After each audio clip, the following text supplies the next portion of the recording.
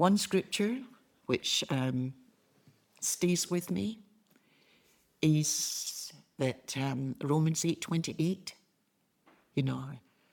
just paraphrasing it, I can never be a failure because whatever I attempt and I don't succeed in, he does something with it to turn it into something wonderful and makes me feel like I've got the victory.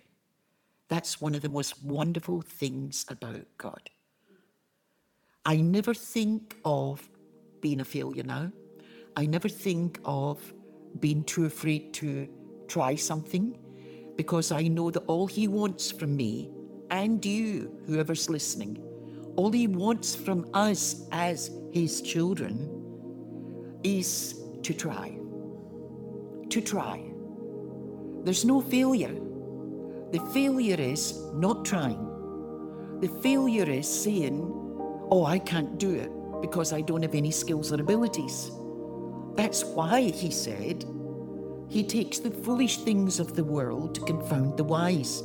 I come from a highly academic family, and I'm the only one who didn't go to university. But I can sit and talk to a sister who speaks 7 languages, and she's utterly confounded by my wisdom, not realizing it's his wisdom, not mine.